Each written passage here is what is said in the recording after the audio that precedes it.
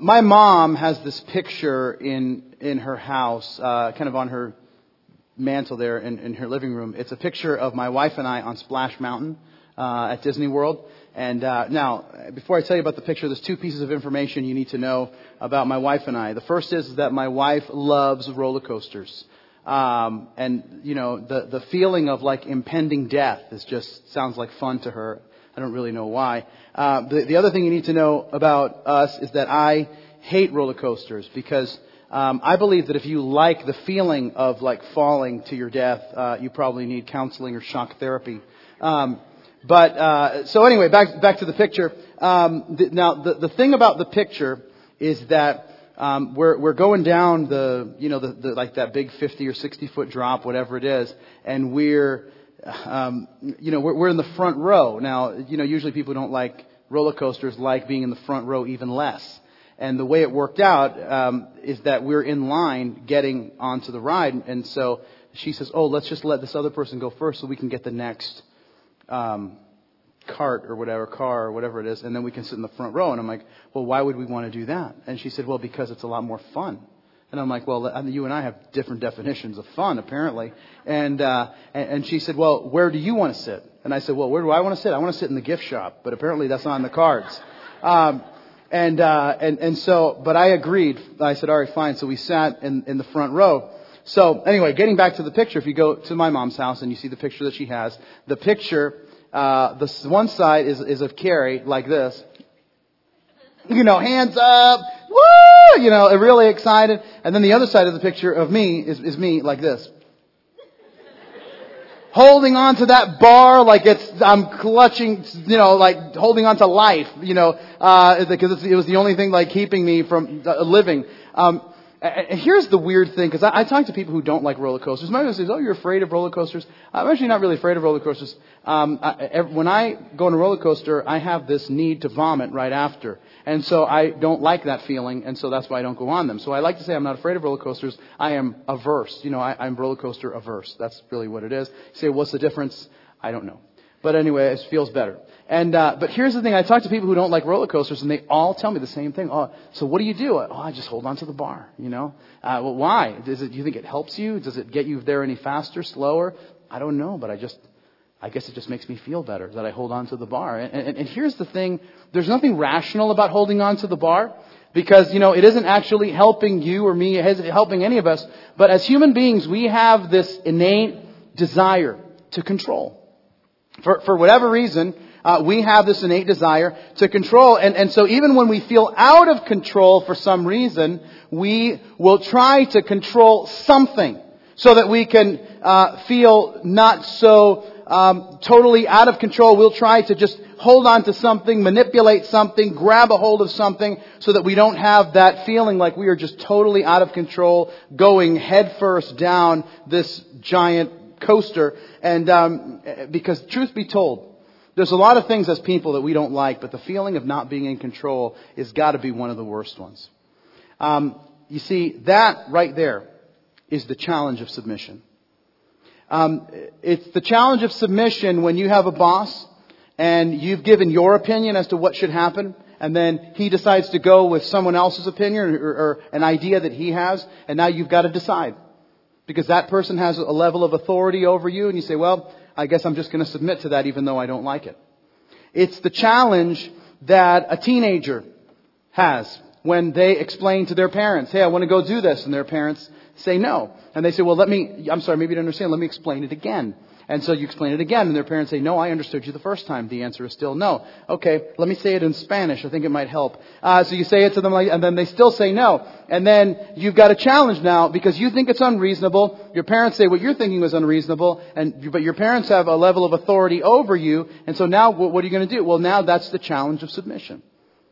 The challenge of submission for a wife who believes her husband is making the wrong choice is to say, am I going to trust him to make the right choice, or am I going to hold on to the bar? Am I going to not relinquish any possible control because I don't want that feeling of not feeling like I'm in control? And therein lies one of the biggest challenges that couples face in marriage.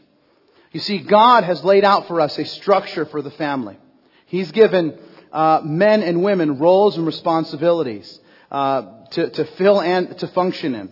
And what the Bible teaches us is that if we will operate within those roles, we will experience the blessing of God and harmony in our homes. And what we're going to spend the first part of our time talking about is these 3 verses in Ephesians 5, and you can feel free to open there. That's where we're going to be for our time together. So we're going to spend the first few minutes talking about that, and then the second part of our time together, my wife is going to come out, and she's going to make sense of all this. But we're going to talk about what a godly wife looks like.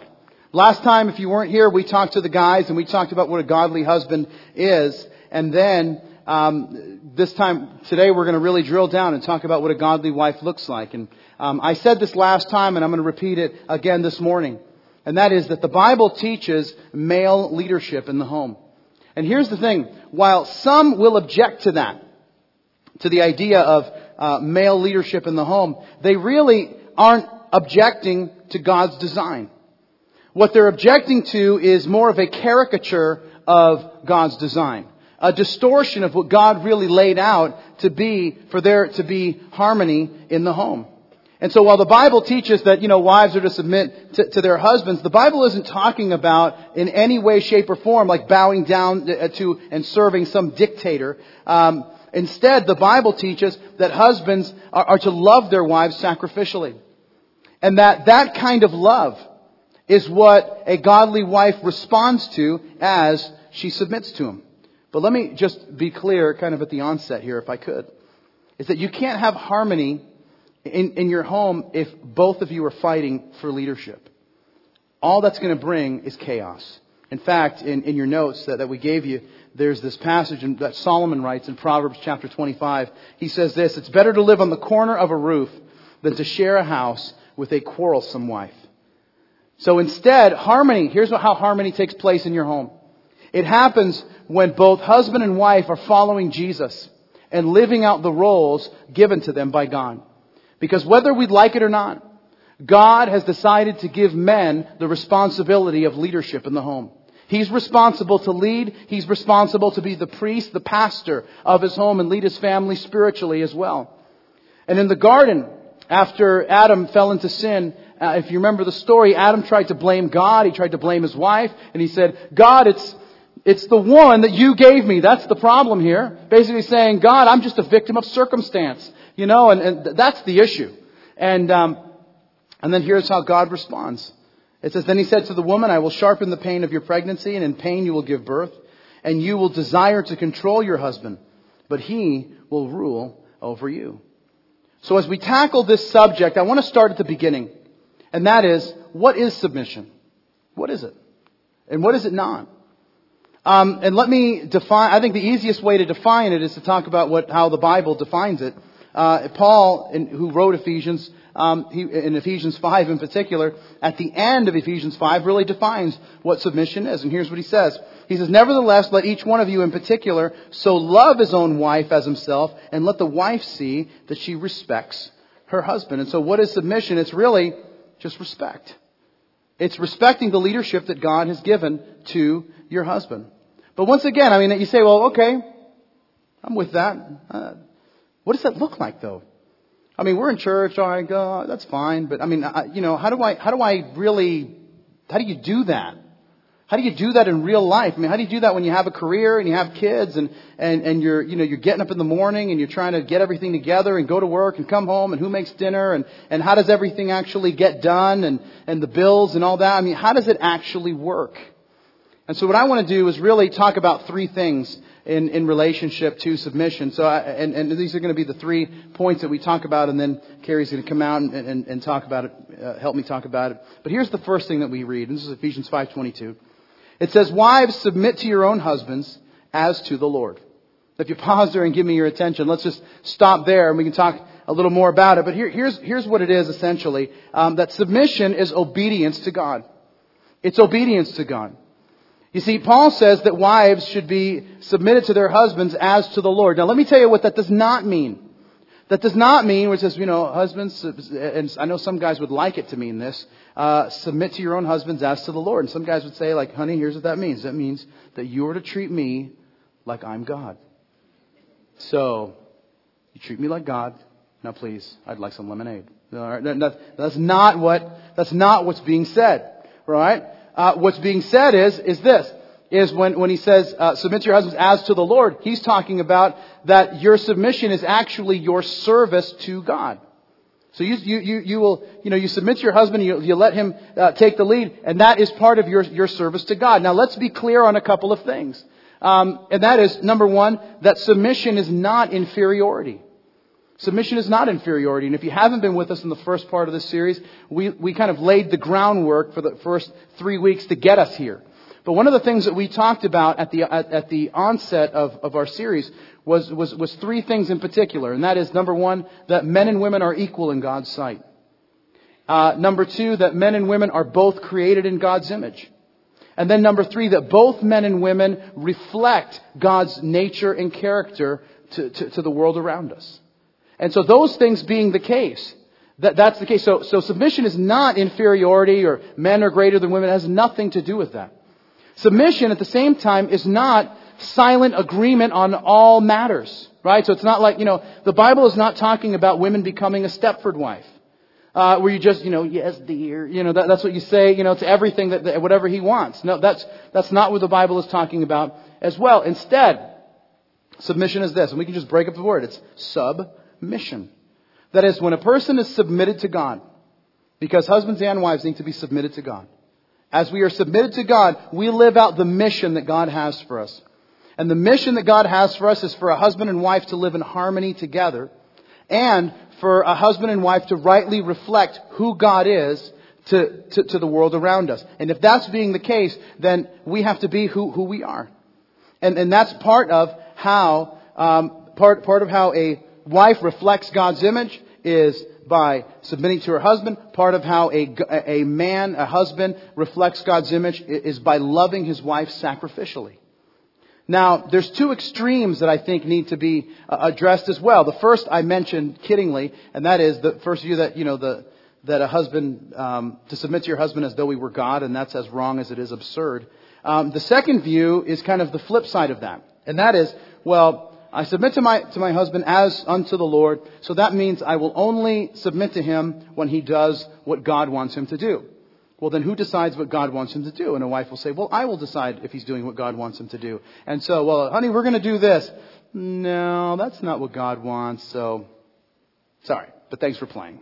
And so, what about this? And so now she becomes the final authority on whether he's actually doing God's will or not. Once again, that doesn't work either. Well, see, the proper view, the biblical view, is that submission really, as unto the Lord, speaks about the motivation behind submission. It means that when you submit to your husband, you're actually operating in obedience to God. So check this out. So if you're doing the right thing and submitting to your husband, and your husband is doing the wrong thing, and he's not doing what God wants him to do, well, guess what? God's going to take care of him. And he's going to get him real good. And so you don't have to worry about it. And so you say, well, what about it? He does this. Okay, but see, if you're doing what you're supposed to do, God's going to deal with him. And the thing is this. Now, if you say, well, my husband's asking me to do something that's illegal. My husband's asking me to do something that is just morally wrong. It's against the Bible. Then you have the freedom not to do what he's saying. But to not submit just because you don't agree is not, that's not submission. Because submission has everything to do not just with the action, but also with the attitude. It's kind of like sometimes when I tell my kids that it's dinner time and they need to sit at the table. And now I want them to sit at the table because it's in their own best interest. Because their lives are better when they eat food instead of when they go absolutely crazy because they haven't eaten. And so I'll say, all right, guys, it's time to sit at the table. It's dinner time. And then they just keep playing. And I'll say, guys, I need you to sit. Yeah, but we don't want to. Yeah, but I need you to. So I need you to come and sit at the table now, please. And so then they'll come over and they'll go, oh. And then they'll sit and kind of slouch. I don't want to, And they're sitting. And then Carrie and I, we have this phrase when sometimes they do that and we'll go, they're sitting, but they're standing on the inside. And that's what it is. Like, I'm sitting, but I want you to know that I'm standing in solidarity inside. And And here's the thing. I'm telling you that a lot of wives are standing on the inside and then acting like it's submission. You know, and it's like, oh, well, that's what you want to do? Well, we'll see how that goes. But, you know, I'm submitting. Oh, I know I'm supposed to submit. I'll do that. But, you know, let's just wait till this blows up in your face. Idiot. And so that becomes, you know, but you know, I'm submitting because, you know, that's the godly thing to do. Jerk. You know, like, all right, that's just not it, okay? It's kind of like the difference between, and it's like, it kind of looks the same, but it's not the same thing. I don't know if you've ever, followed someone in your car. There's someone in the car in front of you and they're like, all right, just follow me and we'll get to the place. So they drive, they get to the light, they make a right, and they get to the stop sign, they make a left, and they get there and you're just following them. Okay, here we go. Then there's another scene, right? There's two cars. And one is actually strapped to the other one. You know, they got some rope or they got like bungee cords or something. And the other is dragging the one car. And not only is the one car dragging the other car, the car behind that's getting dragged has its emergency brake on. And then the one that has his emergency brake on, you know, he's trying to jam it into park because he doesn't want to go. And so it looks like the same thing. Well, I was following you. Yes, but I wasn't really so much, you weren't so much following me, more as it was that I was actually, my car was dragging you as it was. Why? Because at the outset from far away it might look the same, but it's very, very different. And that's why, one is submission, the other is not. Because one is an act of the will. It's not just the action, but it really involves the motive and the action because it matters. The second thing is this, and look at verse 23. He says, for the husband is the head of the wife, as also Christ is the head of the church, and he's the Savior of the body. And listen, here's the second thing to note. Submission is a picture of Jesus. It's a picture of Jesus. Just like how a godly husband pictures Jesus by sacrificially loving his wife, a wife models Jesus by submitting to her husband as unto the Lord. That's why, if you've been around here for any length of time, I've told you, and I've shared with you, that I believe that all marriage problems are really discipleship problems. And that couples think that the problem is the other person, when really it's a lack of understanding the gospel that puts marriages in jeopardy. Now, why is this so important for wives? The reason it's important for wives is because, listen, this is so important, is that you don't win your husband over by nagging him. You just don't win your husband over. That's not a recipe for a winning marriage. Instead, the Bible says that you win your husband over by modeling Jesus for him. In your notes in 1 Peter chapter 3, it says, wives, in the same way, submit yourselves to your husbands, so that if any of them do not believe the word, they may be won over without words by the behavior of their wives when they see the purity and reverence of your lives.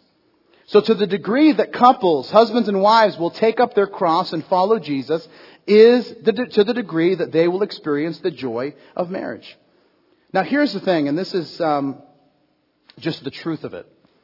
The thing about marriage and submission in particular, being a picture of Jesus, is that you can't look like Jesus without sacrifice.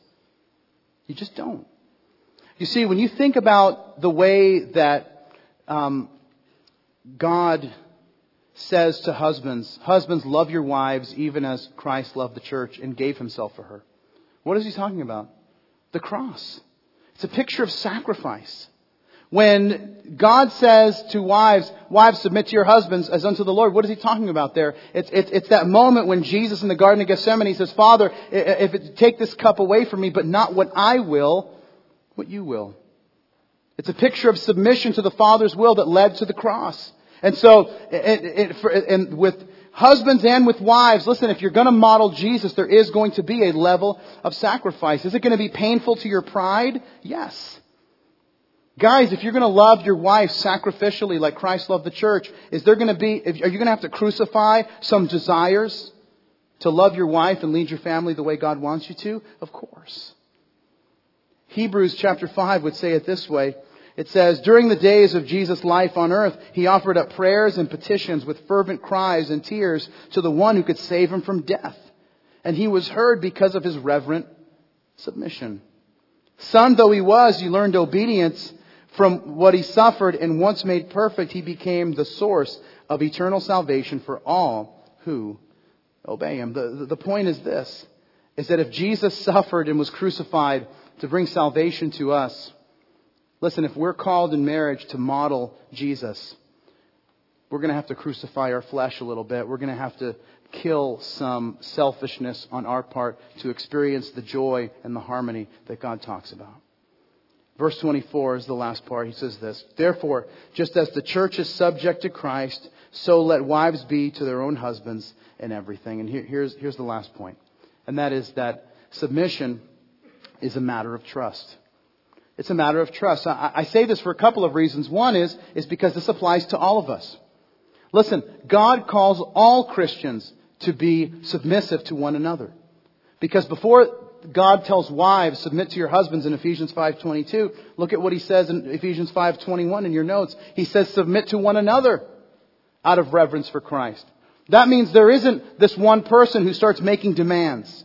There isn't one Christian that decides that he's better than someone else and now through arrogance and boasting and supposed superiority starts telling everybody what they're supposed to do. No, instead, because we're all submitted to Christ, because He's the master and we're the servants, then here's the deal. We should live lives where we don't esteem ourselves better than other people. You see, we talked about this a couple of weeks ago, and we talked about how couples actually become one. But we talked about that the purpose of marriage is deepest friendship. And if that's the case, you don't force your will upon your deepest friend. Instead, you know what happens? I mean, my wife and I have been married now. Last month, we celebrated 14 years of marriage. And I can count on one hand the number of times that her and I have disagreed about making a decision. And I've said, and we've gone back and forth, and I've said, I understand, but we're going to go in this direction. And it's been what she hasn't, it's been a disagreement on our part. And the reason is because when you and your spouse are best friends, there are going to be moments that you disagree, of course. But here's what loving leadership does. It waits. It waits. Listen to what 1 Corinthians 13 says. Some of you know this. It says, love is patient. Love is kind. It does not envy. It does not boast. It is not proud. It does not dishonor others. It's not self-seeking. It's not easily angered. It keeps no record of wrongs. Love does not delight in evil, but it rejoices in truth. It always protects, always trusts, always hopes, always perseveres. Love never fails. And so here's the thing that happens now is that your ability, guys, listen, your ability to lead in your home comes from the credibility that you will earn over the years, over the course of time. You consistently make good decisions for your family, and you know what will happen? And you do it in a loving way. And listen, your wife will consider submitting to you a joy. You make poor decisions over the course of years, and maybe she still will. But it will not be a joy. And it will be a challenge because it's poor decision after poor decision. And part of what happens, and this is where I'm going to kind of wrap it and then invite my wife to come out in a moment. But here's the thing that happens is sometimes the big thing that sometimes happens is the terminology. It's like God says, wives, submit to your husbands. And that's like, and I'm not sure how I feel about that. And then you read the Genesis account and it says, that wives, that there was no helper for Adam. And you're like, so the wife is to submit. She's the helper. I mean, what is that? Like hamburger helper? Hamburger helper's no good. Right? So what exactly is that? But see, part of that is just the misconception of what it is to be a help. You see, when a wife is called to be a helper to her husband, it means that she has gifts and resources that he does not possess. In fact, part of it comes because we don't understand that this idea of being a helper is a privileged position that God gives. And we talked about this a couple of weeks ago, that the Hebrew word is ezer kenegdo, which is a word that's used of God. But even still, I think sometimes the connection isn't quite made. And just to illustrate it, my daughter is obsessed with Rapunzel, the Tangled movie. In fact, just on the way to church this morning, she says to me, Papi, tell the people about God and Tangled. So I was like, so that was like her thing, tell them about Jesus and Rapunzel. So I'm not really sure how I'm going to do that, but I'm going to tell her that I did. Or maybe telling the story is how I did. But she plays the Tangled soundtrack all day, every day. I wake up singing the songs from that soundtrack.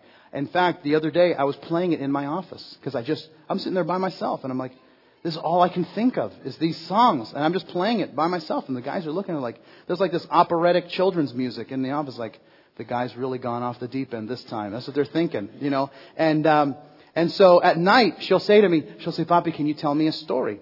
And I'll say, okay, one time long ago, there was a bear. No, I don't want to hear that. Okay, one time long ago, there was a fox. No. She says, Papi, when I say tell me a story, I want you to tell me the Rapunzel story. That's the only story I want to hear. Okay. And now, in my version of the story is a little different. Because in my version of the story, Darth Vader shows up and starts killing people. She's not totally okay with that, but it kind of works out.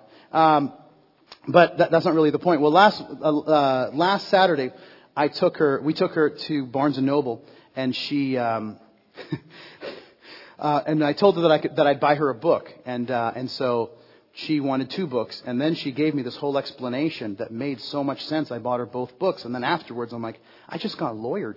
You know, I don't know how this worked out, but she just gave me this whole explanation as to why it made sense to buy her both books, and somehow I agreed, and I didn't realize until after I had paid. And well, anyway, but they were both Rapunzel books because, you know, why read anything else? And so one was like this level 1 reading, and so it has like two sentences per page. And so she started reading the book, and she was able to read most of it. There was about 4 or 5 words she didn't know in the whole book. And so she reads that book to me. Well, then she got the level 2 book. And the level 2 book has about 5 sentences per page. And that's when she starts, the words are a little bigger and all that. And then she says this, Papi, can you help me? And now I come in and I become the helper. But you know the thing about being the helper is that now, because the reason that I can be the helper is because I have expertise and I have understanding and resources that she doesn't have. And so she's there. And here's the thing that can happen when you're the helper. You have the power to actually lift that person up and make them better with the gifts that you have. Or, here's the other thing that you can do. You can absolutely crush them. Like, you don't know how to read? What's your problem? How old are you? 4? Well, that kind of makes sense. But that's the whole, but you can do that. But here's the thing, is that you have this ability. Listen, husbands and wives have the ability to absolutely crush each other. Because they know what they have to say to hurt the other person. Listen, wife, you know what you can say, and you will crush him. And here's the thing, but you also have this amazing power to make him better, because your gifts have the ability to take him to another level. And that's the power of submission. It's the ability to make him everything that God wants him to become. So, why don't you, if you would, my wife is going to come out. Sorry, I got tangled there. Tangled. Tongue-tied. See, that's my wife, Carrie. She's going to make sense of everything I've said. And I'll be the translator. Yes. From here on in, it will all be lines from Tangled that you will be saying. No. Now, here's the thing: is that now I can imagine to some degree, they've heard a guy for 20 minutes talking about why submission makes so much sense, and it's like, well, yeah, that's kind of like why the guy selling you the car tells you why it's such a good car. But here's the thing: I think if we can start from the beginning. Because one of the things that happens, that maybe a little further, not quite so far back than the beginning of the universe, but if we can, because here's, I think, maybe one of the fundamental questions that comes up. And that is, we're reading this from the Bible. The Bible's, it's an older book, right? And does submission even apply in the culture in which we live? I would say yes, of course it applies. Because the question you need to ask yourself, the question that is asked, you need to ask yourself a question. In today's society, in today's culture, you look at marriage, you look at families, is that the kind of model that you want? And I would say, for my life, no. And by the way, this is going to keep falling off, and I'm just going to be like, Carrie to mission control. I'm going to have to hold it because that's life. Or you like Dan Aykroyd in the We Are the World video? We are the world. No. Trust me, you don't want me to sing. Yeah. So why was Dan Aykroyd even in that video? I don't know. Anyway, that's besides the point. I'm sure half I'm these people derailing have no you. idea what you're talking about. Yeah. It's a choice we're making. We're saving our own lives. Sorry. This is how it is at home. This is how it is at home. Okay. This is a time when you heed a certain call. Stop it. And the world must come together as one. See, I'm trying to submit. Sorry. How do I deal with this? Sorry, I can't Lord, stop. Please I can't shut stop. him off. You know how I am. How does it work in the culture? Okay, the culture that we live in. So we don't want to model, of course, what the world has. We want to model what the Bible says. And in that, we can't just say, oh, I love the verses about forgiveness and loving you, Lord, and then get our white out and be like, submission. I want to white that part out because it's the whole counsel of God that we need to take into consideration. And let me finish my thought. And so with that, in 2 Timothy, it says that all Scripture is given to us by inspiration. And with that, we need to understand that submission is inspired by God because God has our best interest at heart. Yeah. And we need to realize that the world does not have our best interest at heart. Now, you can also say, well, the world is very antiquated. The Bible's antiquated, like you had used that word, because of the way it was written. But if you think about the first century in submission, we need to think about the fact that, yes, we are maybe more technologically advanced as far as computers and sciences and, educationally. However, God knew what he was talking about back then. And thinking about the cultures back then, the hanging Babylonian gardens, the pyramids of Giza, the 7 wonders of the world, all of these things were made back then. The architecture, the things you see, some of these things, we can't even figure out how the pyramids were actually, built. No. And so you have to say, okay, maybe women are more educated now because they were not given the education that we're given today. But the role is we're still called to submit to one another. And even back then, we're called to submit to one another. Yeah. We should have still had a loving relationship because God wants the best for us. That's good. By the way, Hanging Gardens of Babylon, I didn't know you were going to go ninja on me on that. Oh, I could tell you more. The steps, that's how the water went up the steps. That's good. I like that. They can't figure out that. I like the ninja stuff. There's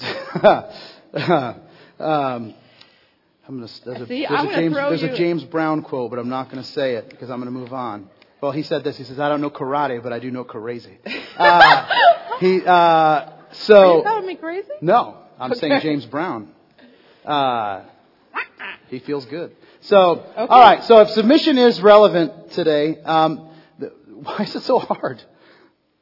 Submission is hard because we have to go back to the beginning. And I know I made the joke earlier, but really we do have to go back to the beginning because in Genesis 3:16, after the fall of man and woman, we are given a curse.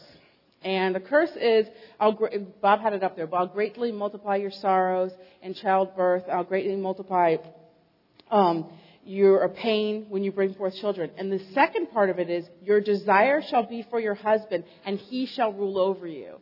Now, when we think of that, we have to look at the word desire. The word desire. We all know that, especially as women, we have this inside of us.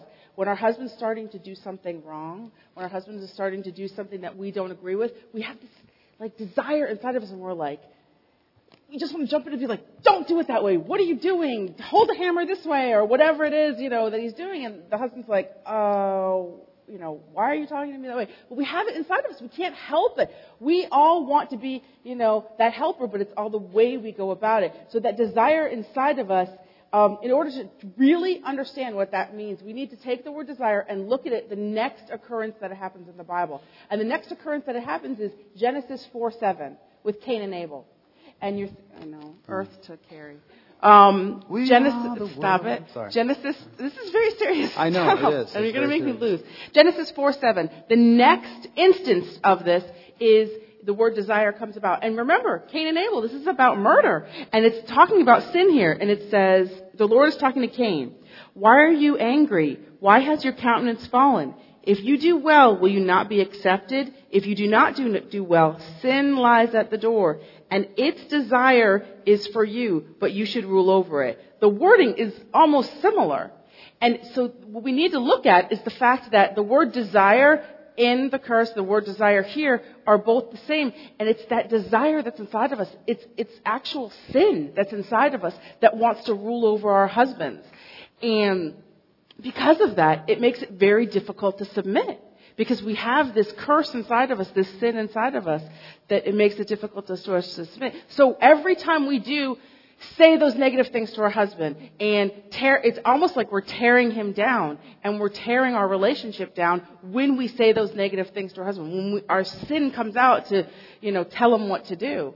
And just as it was a murderous desire in Cain and Abel's situation, it's a murderous desire here because you're actually killing your marriage every time you do that. Well, I like that. I do. That's, but so if God, so let me, if I can try to frame this a little bit. If God calls a husband to lead, I mean, just, practically, how does a wife help her husband? Just like I mentioned it a moment ago. How does a wife help her husband? I think the greatest gift that a woman has is influence, because we know what to say, how to act in order to make our husbands happy or sad. It's a positive influence or a negative influence that we have. We have the ability, like I think of Queen Herodes in the New Testament, how she was so mad at John the Baptist that she used her own daughter, Salome, to sexually dance in front of her husband so that he would be like, I'll give you anything you want. And Herodes said, ask him for John the Baptist's head on a plate. It's like on a platter. It's just like you can negatively impact or you can positively impact, like Queen Esther. Queen Esther knew the role that she had. The woman that was before her, Queen Vashti, was killed because she was not listening to her husband, King Xerxes. And she also knew that she had the opportunity, because she was called at that moment to save the Jewish people. But how was she going to do this without herself getting killed in the process by offending her husband, and also Haman wanting to kill her because she was Jewish? Well, she knew how to do it positively. And in her positivity, she was scared too. She had to have two, in fact, I did it the first night, and then tomorrow night I'll tell you what it's about. But she, gracefully did it, and in that she saved the Jewish people. And so I think about this. Sorry, I didn't mean to stop you, but I think about this when it comes to the woman. And this is from my Big Fat Greek Wedding. I don't know if you've ever seen this, but this is... I've heard of it, but I study the Bible and fast a lot, so I never saw it.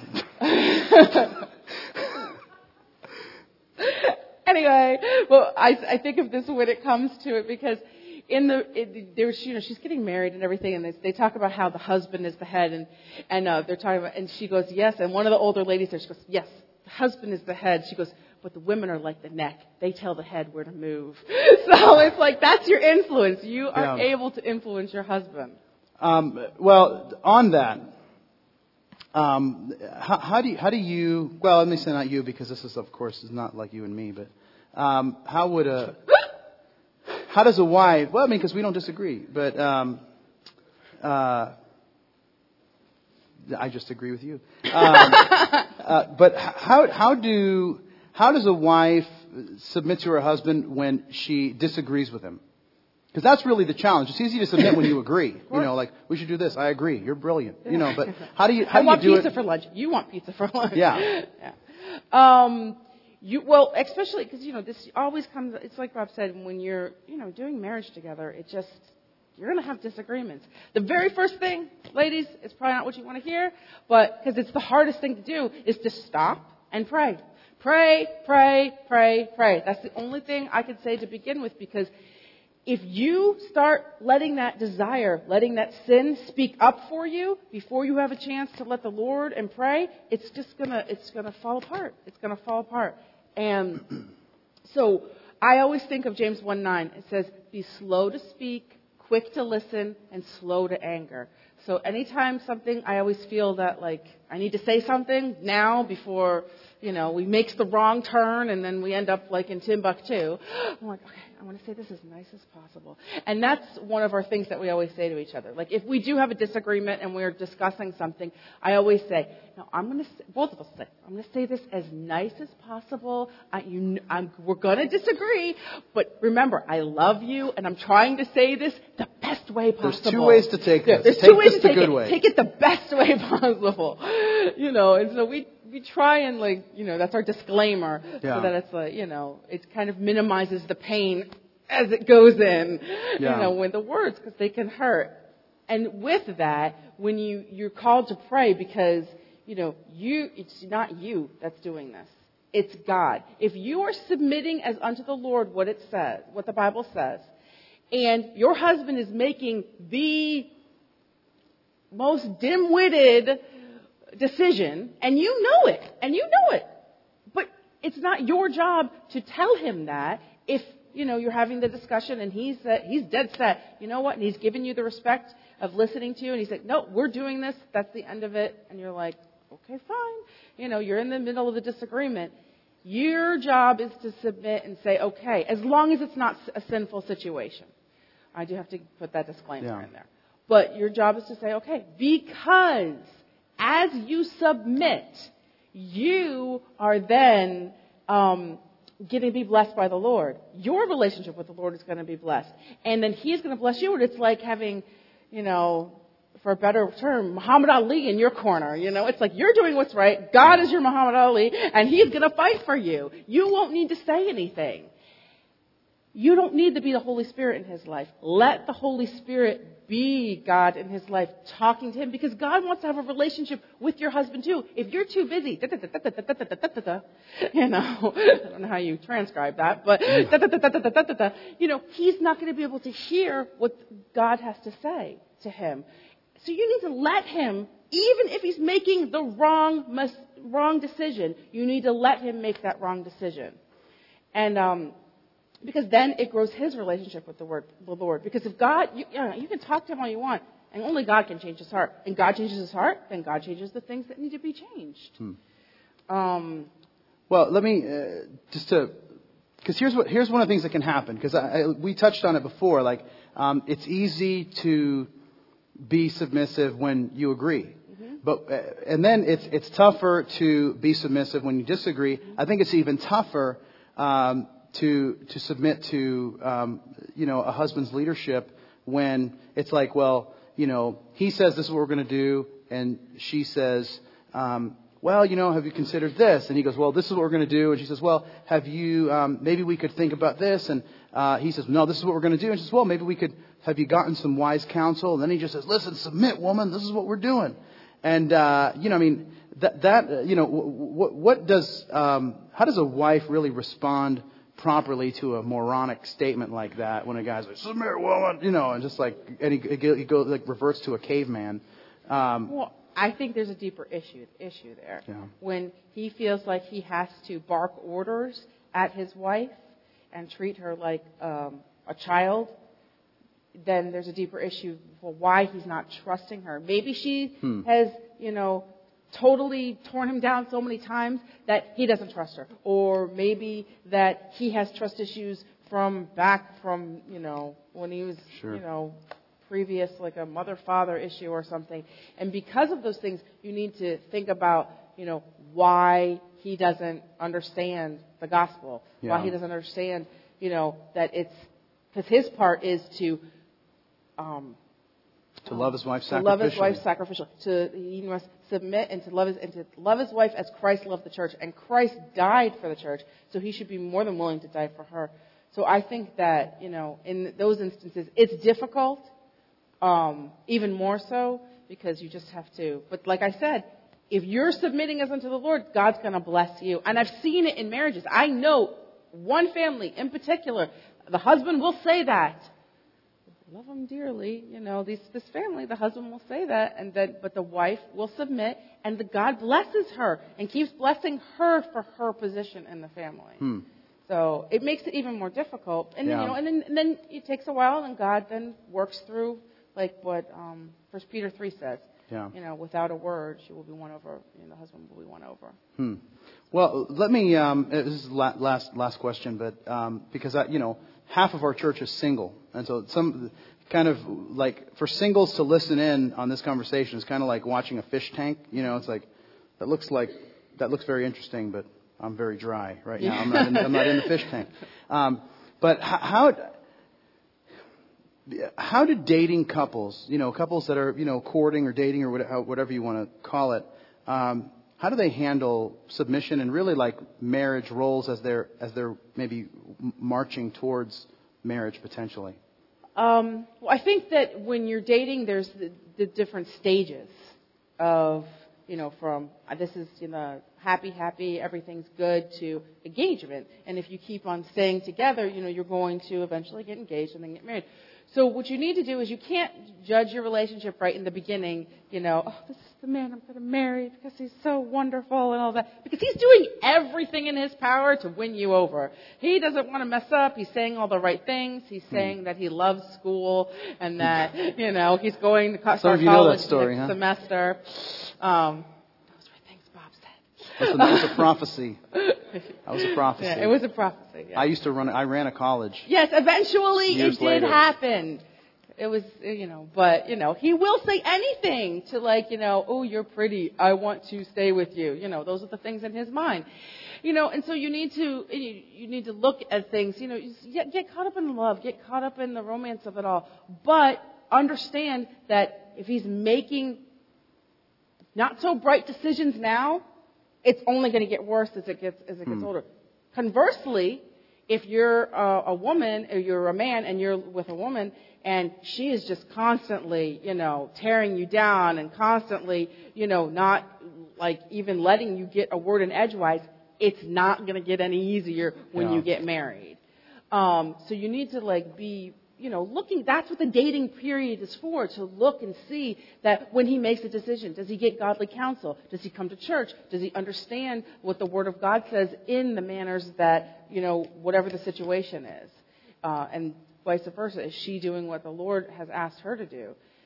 As you get engaged, I believe that by then, you should know how to submit to your husband and understand what it is, because when you get married, you think it gets easier. It doesn't. Because you know what happens? You end up fighting over the toothpaste or something, and and those little decisions. We've had if that you can't get that over those little decisions, then when it's car payment and whore house and mortgage and kids and all that, then it's never going to happen. Yeah. So and you're absolutely right that marriage doesn't fix problems; it only amplifies them. Exactly. So, Carrie Frank was everybody. Thanks so much, Carrie.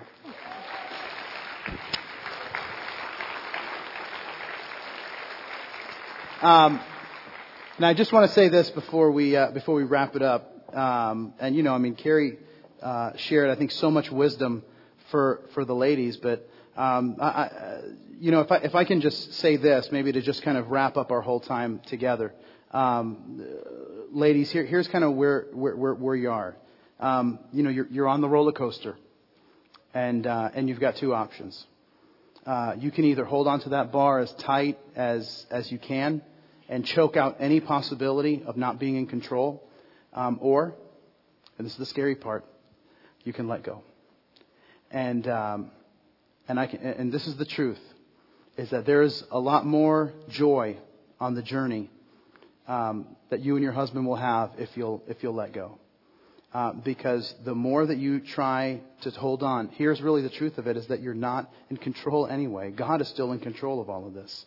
But the freedom, the joy, the blessing that we're looking for, the harmony that we're looking for in marriage are found when we submit, when both husbands and wives submit to God's design for marriage. And at that moment, we begin to watch God transform us into the people that He wants us to be. Let's pray together. Lord, thank you for the fact that you do give us roles as husbands and wives, and you don't just leave us to figure it out, but instead you, by your Spirit, direct us and lead us, guide us, that you transform us into the people that you want us to be. And so I pray, Lord, that you would help every husband, every wife, and every future husband and wife to understand the roles that you have for them. And God, as they seek to obey you with all of their heart, I pray your blessings on them. And God, for every couple here that's struggling, I pray that today as they decide to follow you, that you would bless, that you would work, and that we would see a glorious transformation as we seek to model ourselves after your Son. In Jesus' name, amen.